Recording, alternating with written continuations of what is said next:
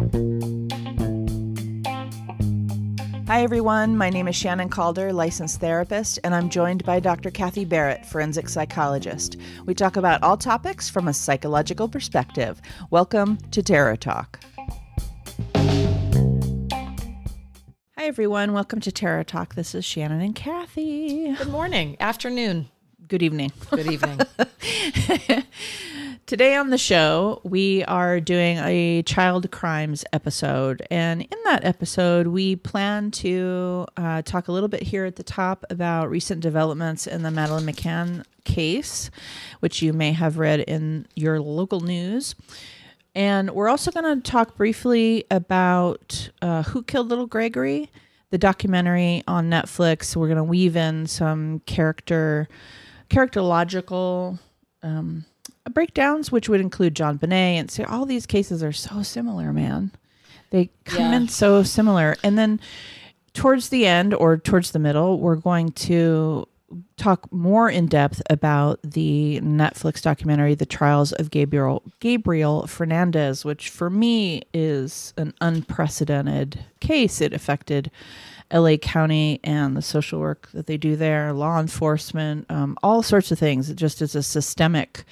Not only did an innocent 8-year-old boy die, but then what happened afterwards. And that's why it's called The Trials of Gabriel Fernandez, because everybody was put on trial. So we'll get into that. But we're going to start with some recent developments in Madeleine McCann, right? It was ironic because when we decided to do this episode, I was sitting at home and I get like the little news pop-ups on my phone, and it said, new suspect in Madeleine McCann case. I remember you texted me, you're like, oh my God, this is timely. I don't know actually how new it is. It might be newly released because this is actually from 2014 is when they started to suspect this guy. So if you guys haven't listened, we did, part one of this, and we talked about this entire case. And one of the things that it has in common with the other two that we'll talk about in a bit, with Little Gregory and JonBenét, is that it's unsolved.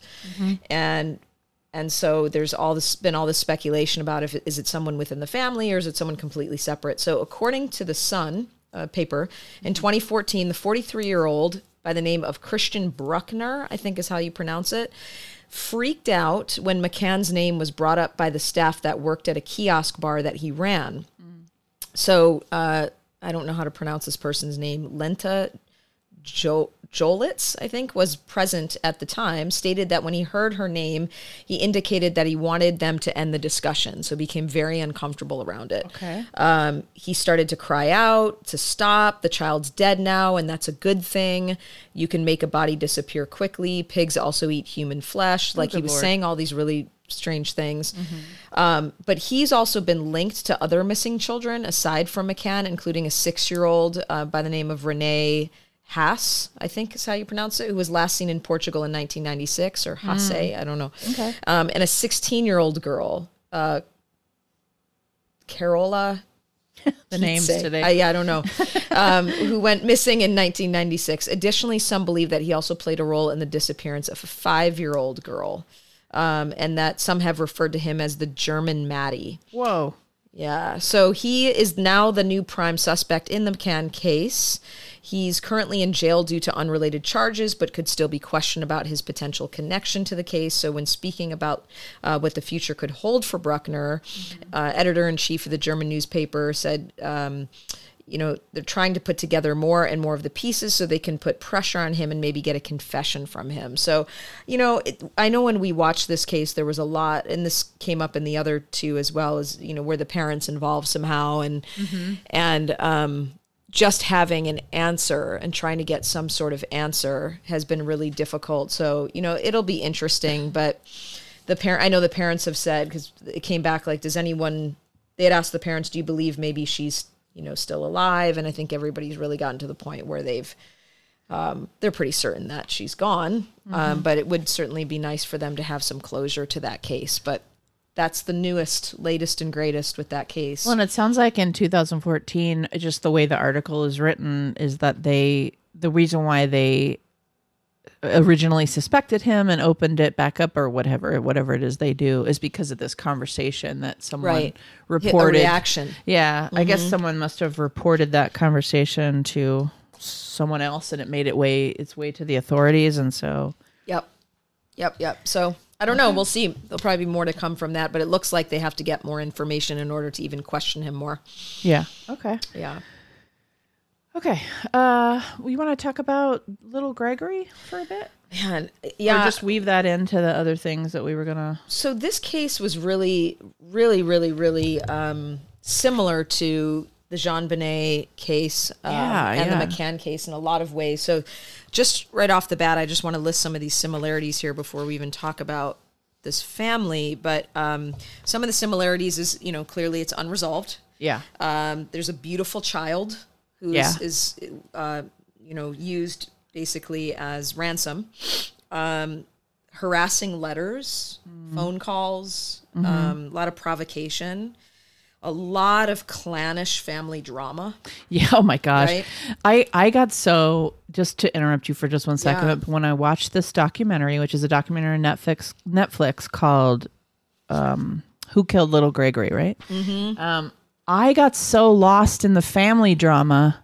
Yeah. That I was like, wait, there's a little boy dead, right? Like that is what we're supposed to be talking about. Yeah. And the documentary was horrible. I don't think it was so all over the place. It was hard to follow. That's what I can say. It was hard to follow, and not because it was in French and then dubbed. I mean, you and I both are totally fine and actually enjoy. Yeah, subtitles are great. This was just it felt very disjointed to me, but I think what you're speaking to is and why one of the reasons why it was incredibly annoying is because they did go into a lot of the family drama, but it was also really relevant to the chaos involved and how the media. Here's another similarity: the involvement of journalists and the way that the media really botched. A lot of what happened made it incredibly confusing.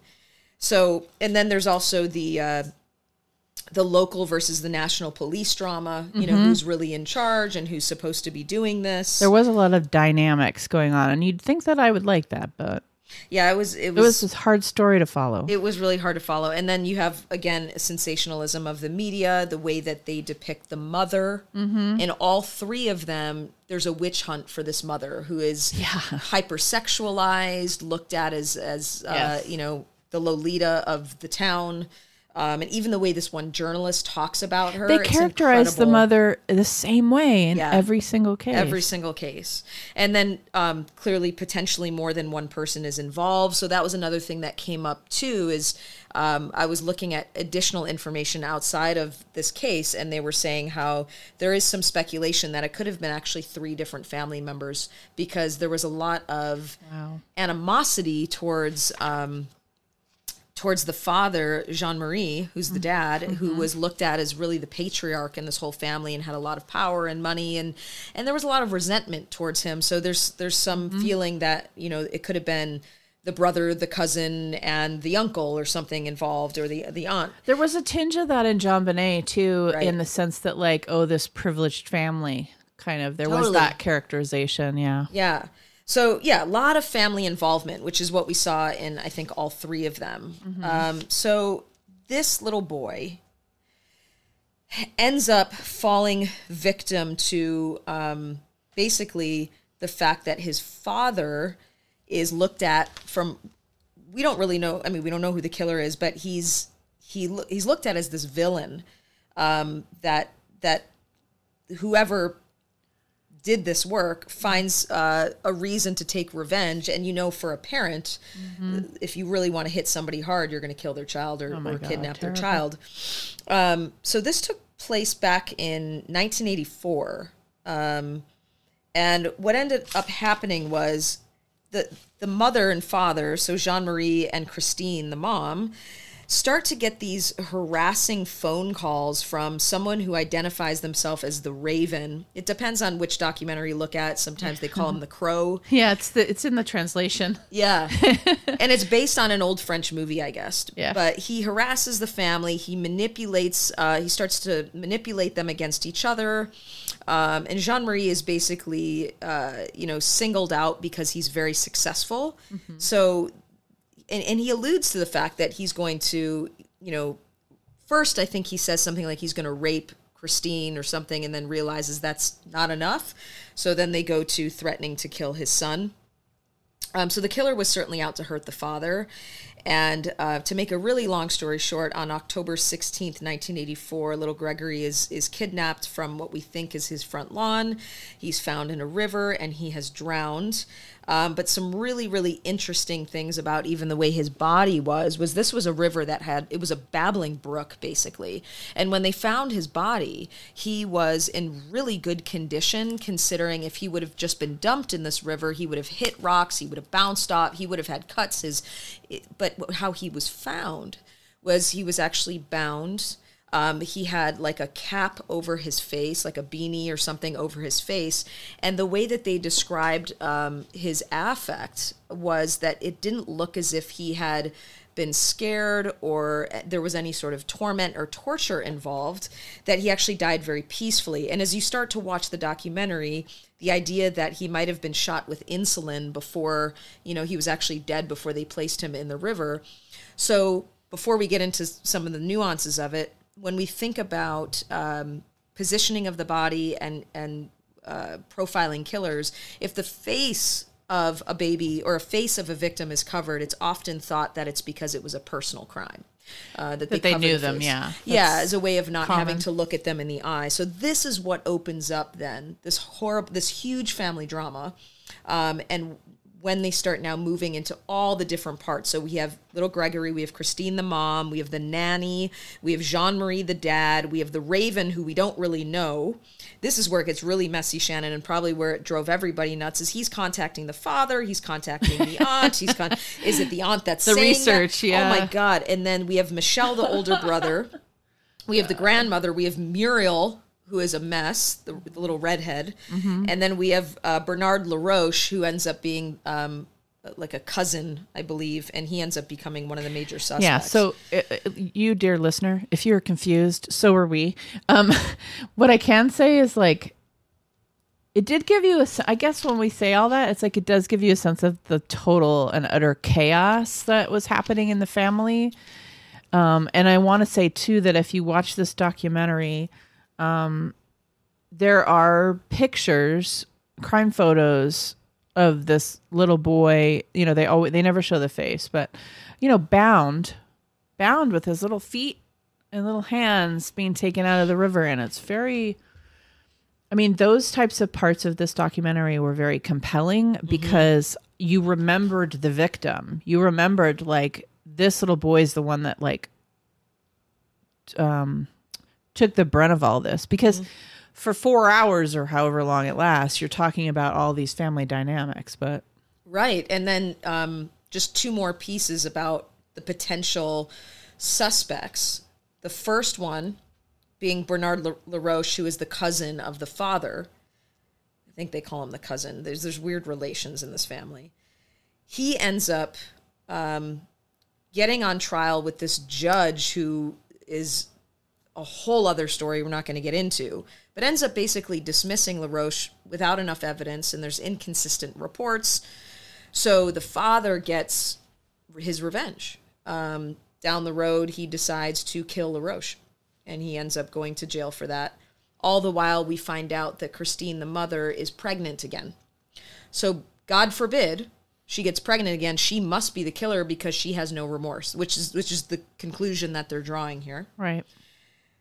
And this is where now we get into the more, like, sexist piece of this, which we've seen with JonBenét and we've seen with the McCann case, which is there's really no evidence that the mother was the killer, but the way that they start to talk about her and vilify her. Right.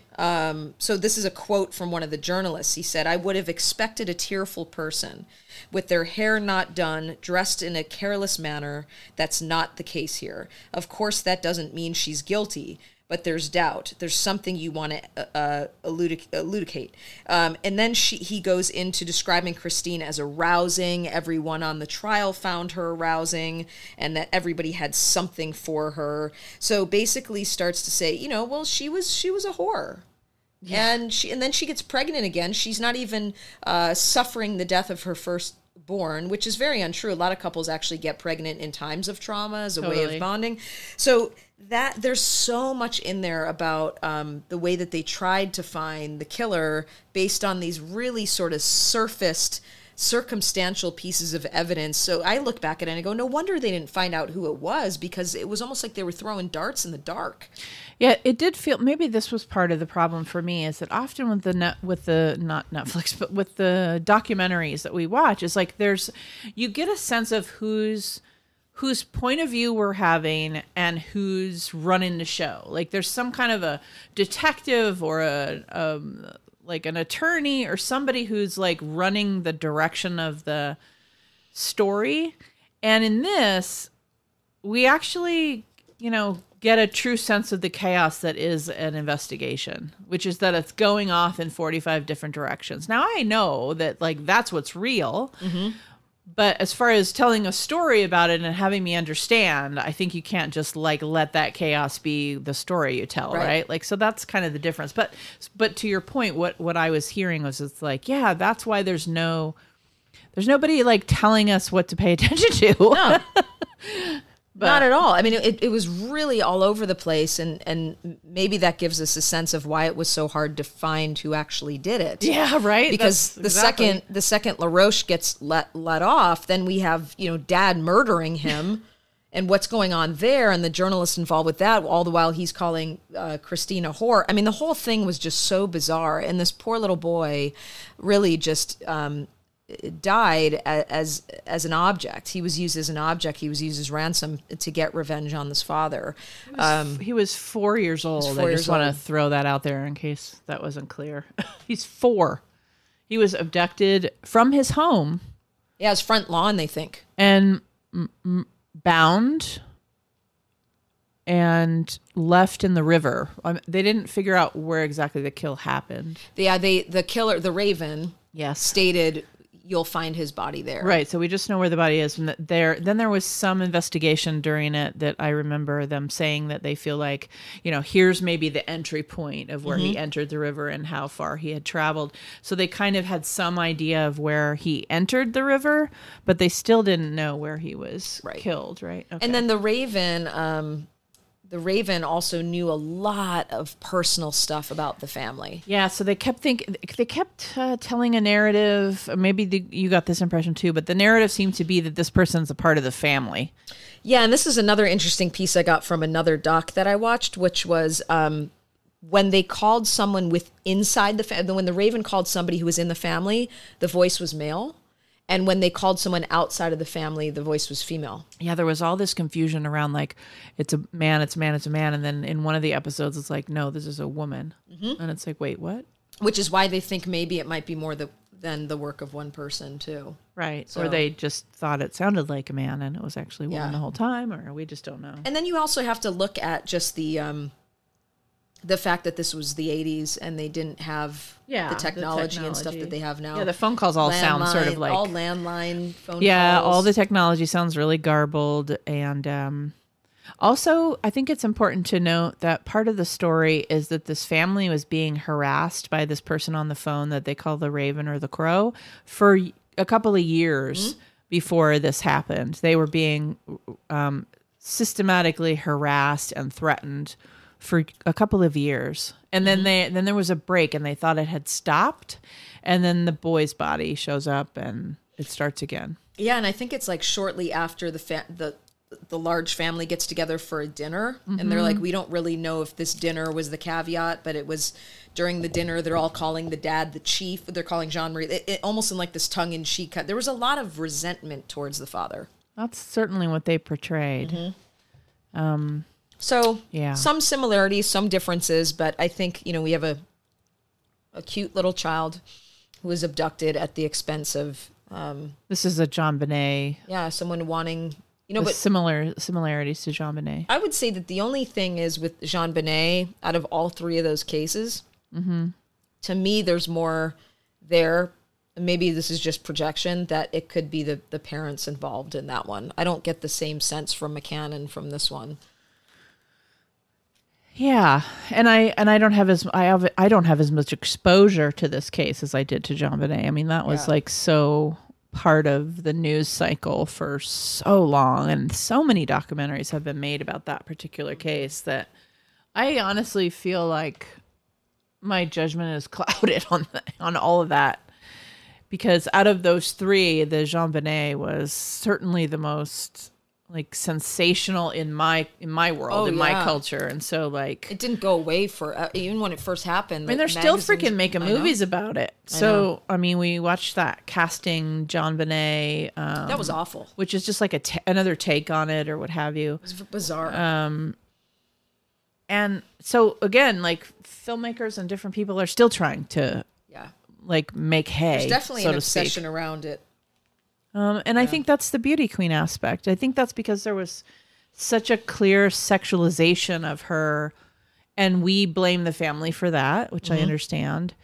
And I think that's the one piece of that case that like endures, because no one was intentionally trying to sexualize Gregory or Madeline Madeline. Yeah. So I think that's how Jean Bonnet becomes so sensationalized and like part of our pop culture in a way, which is a horrible way to think of a little girl's death. Right. But is because of that section, it brought the awareness in our communities around little girls being beauty queens. Yeah. And looking like little dolls, and the sexualizing of it and the dancing and all of that stuff. Yeah, the hypersexualization. I feel like that was the reason why that, for me, like that's what stands out. That's so radically different about that case. For sure. All these and maybe cases. why we tend to, like you said, look at the parents and go, how would you, Yeah, why do the you blame. allow your child? Yeah. Yeah. Now, I mean, you and I certainly worked with enough families to know that there are lots of different stories going on there. And we have seen so many times how parents can get themselves, into trouble with a particular mindset and, not see the forest for the trees and do things that to the outside eye is like, what the heck were you thinking? Right. And then you hear their story and you're like, oh, okay. So that's your history. And that's how you got in that mind. Like, I get it. Like, we can understand all sides of things. But I think from just an objective outside perspective, Jean Bonnet, you just go like, what are you doing? Yeah. What was happening? Those outfits, those wigs, the makeup. I mean, it was bizarre. Well, and that's one of the things that the casting, Jean Bonnet, like whether it's good or not or whatever, put a little bit of light on, is because it is in the context of casting a little girl to do that role of Jean Bonnet. And it's literally meta. It's like these are the things that they go through to be a beauty queen, and then this is a movie about casting a little girl to be a little girl in a beauty queen. This is just like this meta thing where it's like, I'm sure that's why they did it, is because that's the juggernaut of totally. that case. I think the only reason why that documentary drove me nuts is because, and I have a lot of friends who are actors, so I'm not trying to knock this at all, but just watching them, the little kid acting. No, watching the adults like trying so hard to, just give me a minute here. I need to get into the mind of the father. And I'm like, oh, Jesus Christ. I mean, you and I have both worked in the industry, so like the difference between an actor and an actor. Yeah. Right? Yeah. Oh, yeah. So these guys were actors. This was their one chance to maybe make it by doing this documentary. And I was like, oh God, next. Well, you know what it did shine a light on to me for that, what you're bringing up, is that when you are a new, inexperienced actor, which was a lot of what we were looking at, of people trying to get their break and, have their first roles and things like that, it's very common for new actors to rely on exposing their technique and having to say what they're doing and explain themselves. Whereas a more experienced actor would be able to just get into a frame of mind without having to say, just give me a moment. I'm going to, you know, that's like an actor trope, right? Yeah. But anyway, we're getting off the beaten path. So it was not a great documentary, but I think his story is relatable to these other cases that we've seen. And it's just saddening to see that a child can be used as ransom. Ugh, horrible. Yeah. I think that, so I wanted to say one thing before we get into Gabriel Fernandez, which I think is where we're headed right now. Unless you had anything else you wanted to mention. Okay. I wanted to just quickly say that we did an episode called Child Crimes, True Crime Psychology, Child Crimes, Madeleine McCann and JonBenét. So we did that, and we published that back in April. Yes, I think of our first season even. I was going to say, it's past April. Right. So if you want to listen to that, where we talk more about those cases, you'll go back a bit in your directory. So let's talk the trials of Gabriel Fernandez. So those of you who don't know, there was a true crime documentary television series that was released this year in 2020 about the 2013 murder and abuse of Gabriel Fernandez. He was 8 years old. He lived in Palmdale, California. He was found beaten and burned in his home where he lived with his biological mother and her boyfriend. He had been living there for about 8 months. Before that, he had lived with his grandparents for, 2-3 years.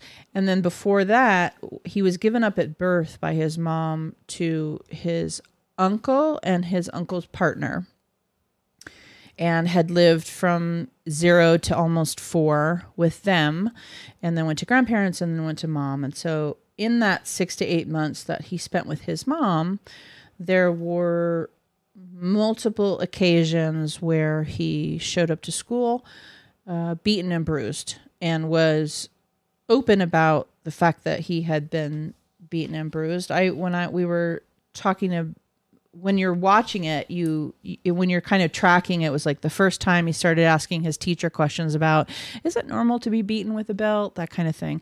And then that went to, he showed up to school with a strange haircut, meaning like parts of his head had been shaved and had burns and scabs and things on his head, and it just looked like he had been hurt. The third time was he came to school with an injury on his face, and the teacher asked him what happened, and he said that my mom shot me with a BB gun in the face. And then the fourth time that I tracked just in this documentary, again, there could have been many more times, he was out for 2 weeks and then came back to school with a black eye and some injuries on his head that looked like cigarette burns, and some were scabbed, some were new. So it just sort of looked like recovering injuries, bruises, etc. So during all of that, the teacher had reported these injuries and her conversations with Gabriel to DCFS, which is our Child and Family Safety organization, and this in Los Angeles County, because I guess Palmdale is considered Los Angeles County.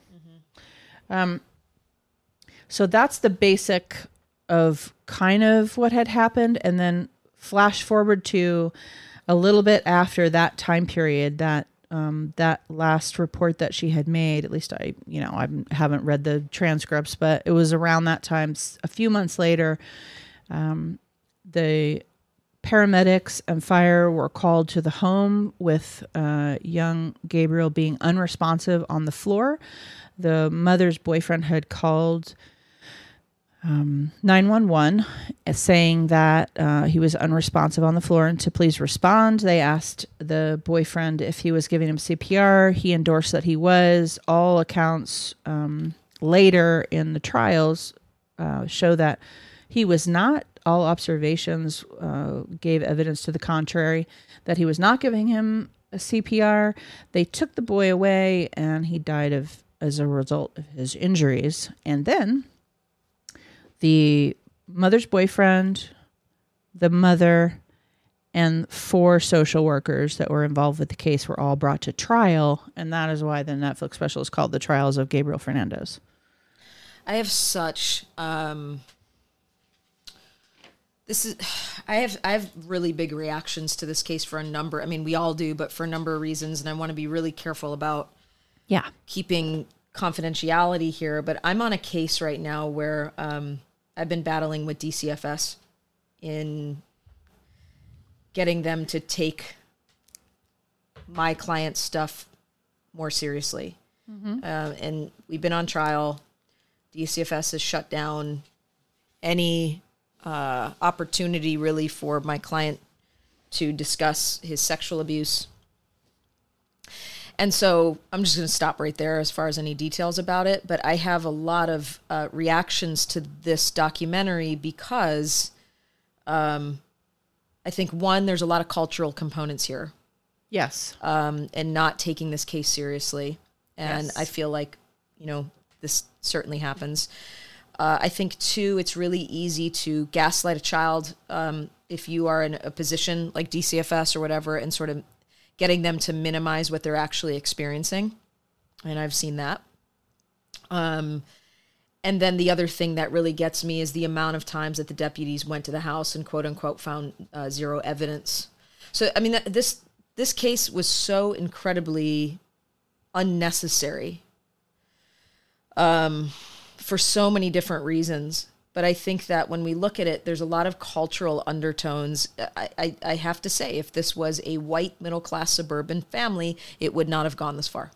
Yeah, our child abuse, and it's talked about in the documentary, and I think we both wholeheartedly recommend that this documentary is watched. It's a really good one. It's good one in the sense that this boy's demise really tells the story of systemic failure, familial failure, all kinds of failure, and then also the change that kind of came out of it. And whatever you think about those changes is certainly, think about those changes. But it did spawn a lot of change. But what you're saying is, I think, the idea, and it's said in the documentary, that our child abuse report system is based on who reports. And so and then thinking it's DCFS that's in charge, and then you find out watching this that there's a bigger entity involved that purposely disallows certain information to get filtered through. So the amount of what's the word I'm looking for? Deception in what was actually going on in the higher ups. Yeah. I've gotten into multiple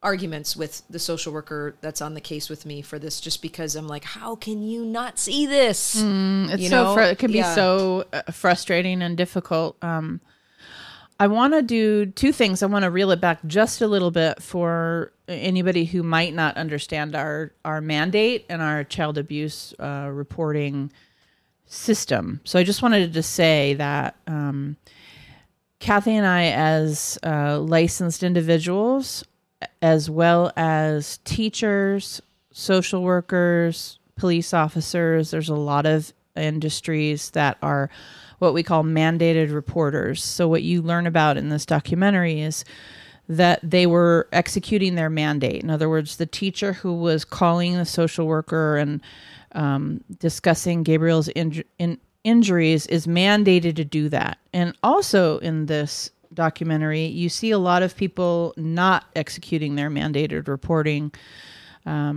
duty, as well as they again haven't read the court reports, am just watching a documentary, but they are they assert that there was falsification of records by social workers, that there was an attempt to kind of go back and retrace their tracks and try to make sure documentation was in order, because what ended up happening is that no one even attempted to refer the child to the child abuse program medical evaluation.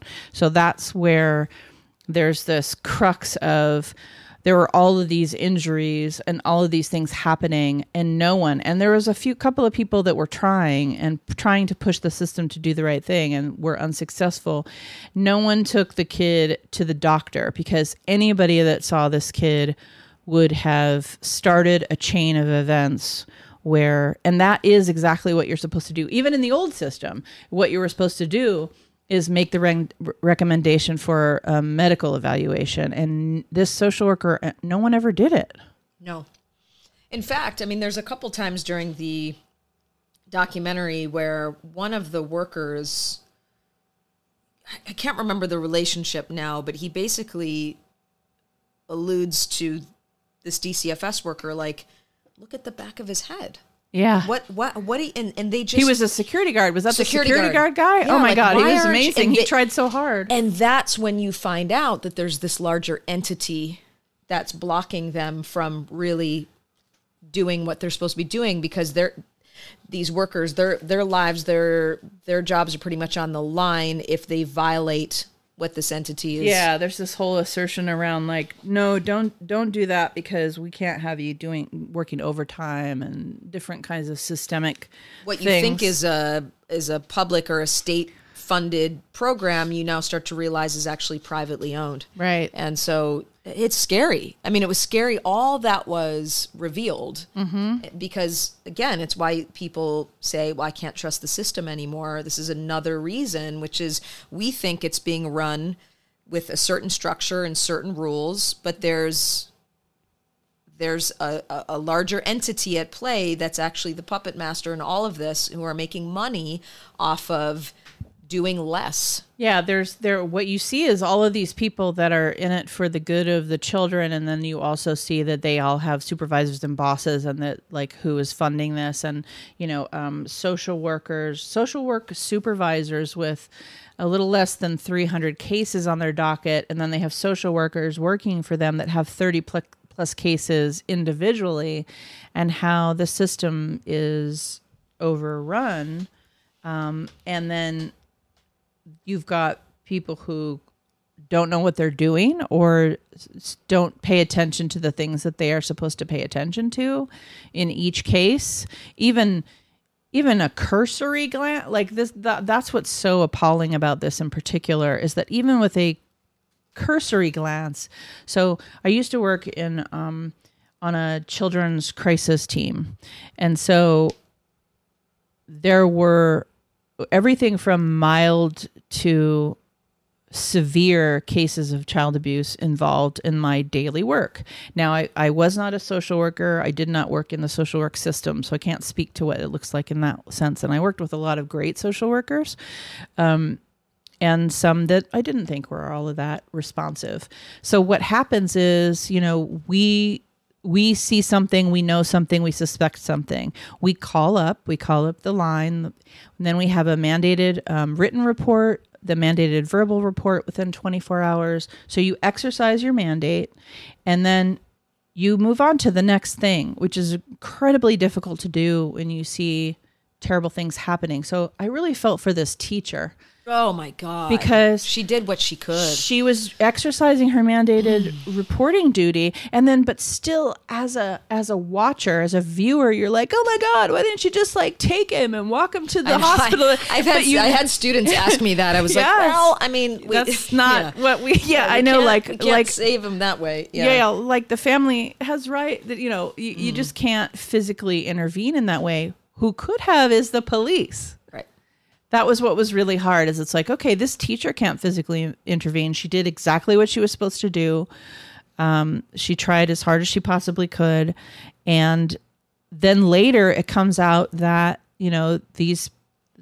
there was no intervention. There was, this family, this boyfriend and mom in their abusive home where they kept him in a box to sleep, and daily beat, strangled, deprived him of food, obviously any medical care, can't go to the doctor. And they believe these people in their investigation. So I've had cases because then what happens, you're a mandated reporter, something happens, especially like on a crisis team, you're really not going to see this person, the kid, again. So you do your mandated reporter duty, and then months and months later, you hopefully get some kind of letter. And you get these letters, and some of the letters say, the case was unfounded. We closed it or what have you. And then some of the cases you get a letter that says some kind of other outcome. Child was removed, blah, blah, blah. You get like 2 sentences. It tells you like what happened. Now, again, you don't get a letter on every one. In fact, it's relatively rare. But I've even gotten a phone call. This is what we're doing and where we are in this right now. For sure. Yeah. And so it boggles the mind. Well, and I'm just going to... It's hard. It really is. Hard. And I'm just going to kind of jump forward real quick to the sentencing. So, mom gets a life sentence, the boyfriend gets a death sentence. But one of the things that came up in the trial, in the sentencing phase, which I've talked about this on here before, some of the work I've done is in risk assessment. And when we're talking about culpability and we're talking about intent, one of the things that came up was, did he intend to kill Gabriel that evening that he got upset and beat him to death? And, they present him as like, well, he just couldn't control his anger, but he wasn't trying to kill him.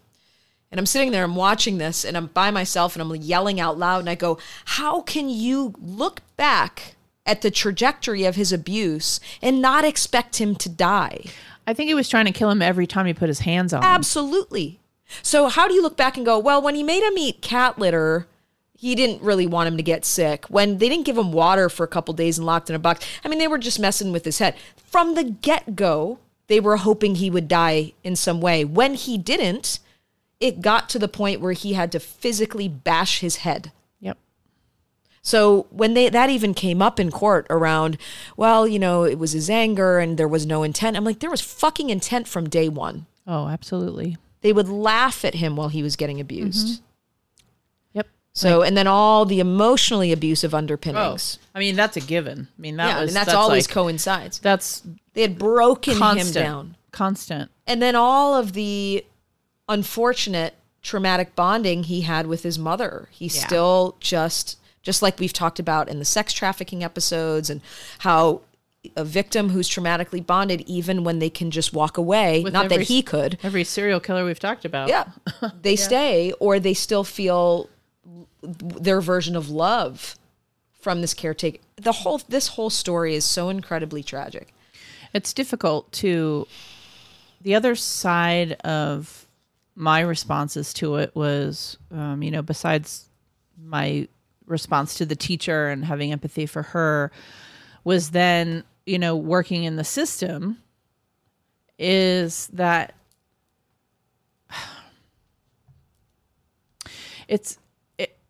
so the social workers were talking about certain programs that exist in our social work mental health system, meaning the government systems that are in place.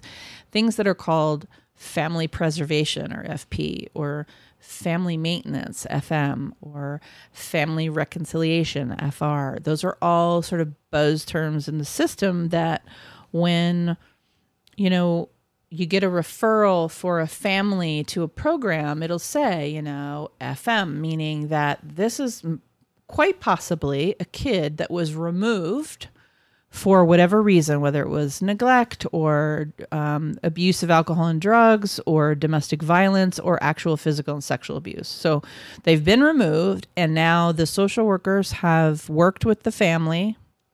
This is best case scenario, guys. They've worked with the family, gotten them sober, given them classes, whatever it is. The system has worked with them, and now they're putting the child back in the home, and then they're asking for assistance from different kinds of programs, RAP programs, TBS programs. There's all these little buzzwords to help family maintenance, or FM. And so these workers are going into the home, including the social worker, including the clinician, and they're going in and they're trying to preserve and maintain this family. So that's what they sounds like they were a part of, because at one point they were mentioning family preservation. So it breaks my head and heart But it breaks my head to think that there was this family preservation situation going on, and these workers were involved, and these checks were being made, and nothing happened. I think when you watch this documentary, or if you look at this case from a professional standpoint or from a popular culture standpoint, it is the reason why it is exceptional, and the reason why I think all of this systemic change, and it was the breaking point of that system. Because what I think is that how many kids were there before Gabriel that came to the point of almost dying and didn't die, but had the same treatment by the system? And because Gabriel was abused and died, it became his story. And I'm thinking of all of the other children. Well, and there's even some after. Oh, that when they instilled this Blue Ribbon Commission. Yeah. You know, like I'm looking at this article right now that's talking about like how in 2018 another child died, and then in 2020, yep. You know, and so they came back and said, clearly we're still not doing enough. Clearly not working. Like, thank you for the commission. And that is what they say in the documentary. One of the women is like, yeah, everybody rolled their eyes at first about this commission, because it's like, oh yeah, another commission. That's what the system does to say, we're paying attention now. Yep. It'll be okay. Yep. Don't defund us. Right. Yep. So. Yeah, I think that for me, just I've had to make, over this pandemic, I've had to make more abuse reports, and I always cringe when I hear, well, it's going to depend on law enforcement if they want to reopen this and take a look, and I'm just like, fuck, well, this is just done, because it's hard, like going back to the feeling about the teacher. It's and I try to explain this to my students in class, because they're like, can we do more? And it's like, no, we're not investigators. Our job is to report what they do with that. And this is where we have to learn how to contain our reactions to a certain extent. I mean, we can advocate in other ways if we're looking at policy change, but in that actual moment when we're reporting on a micro level, we can try to do things on a macro level, but on a micro level in that moment, it does feel helpless at times, because you know it's going to stop there. Yeah, I mean, what we can do is consistent, clear reporting. Because call back every time. Because that's the way, just like in any law, just like with any law, it's like the sustained reporting is what eventually is supposed to activate the system. And I think that is another one of the things that's unfortunate in this case, is that there was sustained reporting by the teacher and others. Actually, there are others in this that we won't get into that happened, and the system failed this kid. Yeah. And that's what you're basically left with when you watch this documentary. But honestly, if you're in any way interested in the mental health system, or if you're a mental health worker, it's really, like, I would love it if my staff would watch this, because it would hopefully support anyone who ever feels, because I train and help people through making CPS reports that have never made them before. Like, that's part of one of my things that I've done many times. And so I would hope that it would be in some ways inspirational to know that it's your piece of the pie. Yeah. That you're doing it. Don't be scared to do it.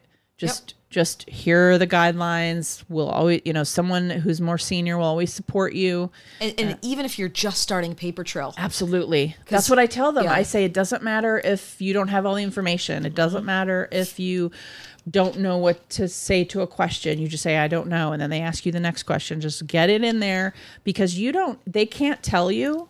Because people, of course, you try to ask the operators. That happens all the time. So is there a case open? But they're not allowed to tell you. But you don't know how many times your call could be the one that tips it over. It could be the tipping point of an investigation. So anyway, that's my little diatribe. I went off for a minute. No, it's very true. Thank you for the discussion. Yeah. This was an interesting thing. And so go back and listen to our first episode on child crimes. I hope this is the last one. Mm-hmm. One always hopes. I don't know. But thank you so much for listening. This is Terror Talk. My name is Shannon. And I'm Kathy. Sleep safe, everyone.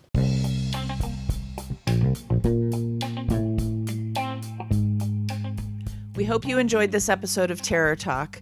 If you enjoyed this show, there are 2 things you could do for us: subscribing and sharing our episodes on social media, as well as writing a review on iTunes. Plus, you could check out our Patreon page.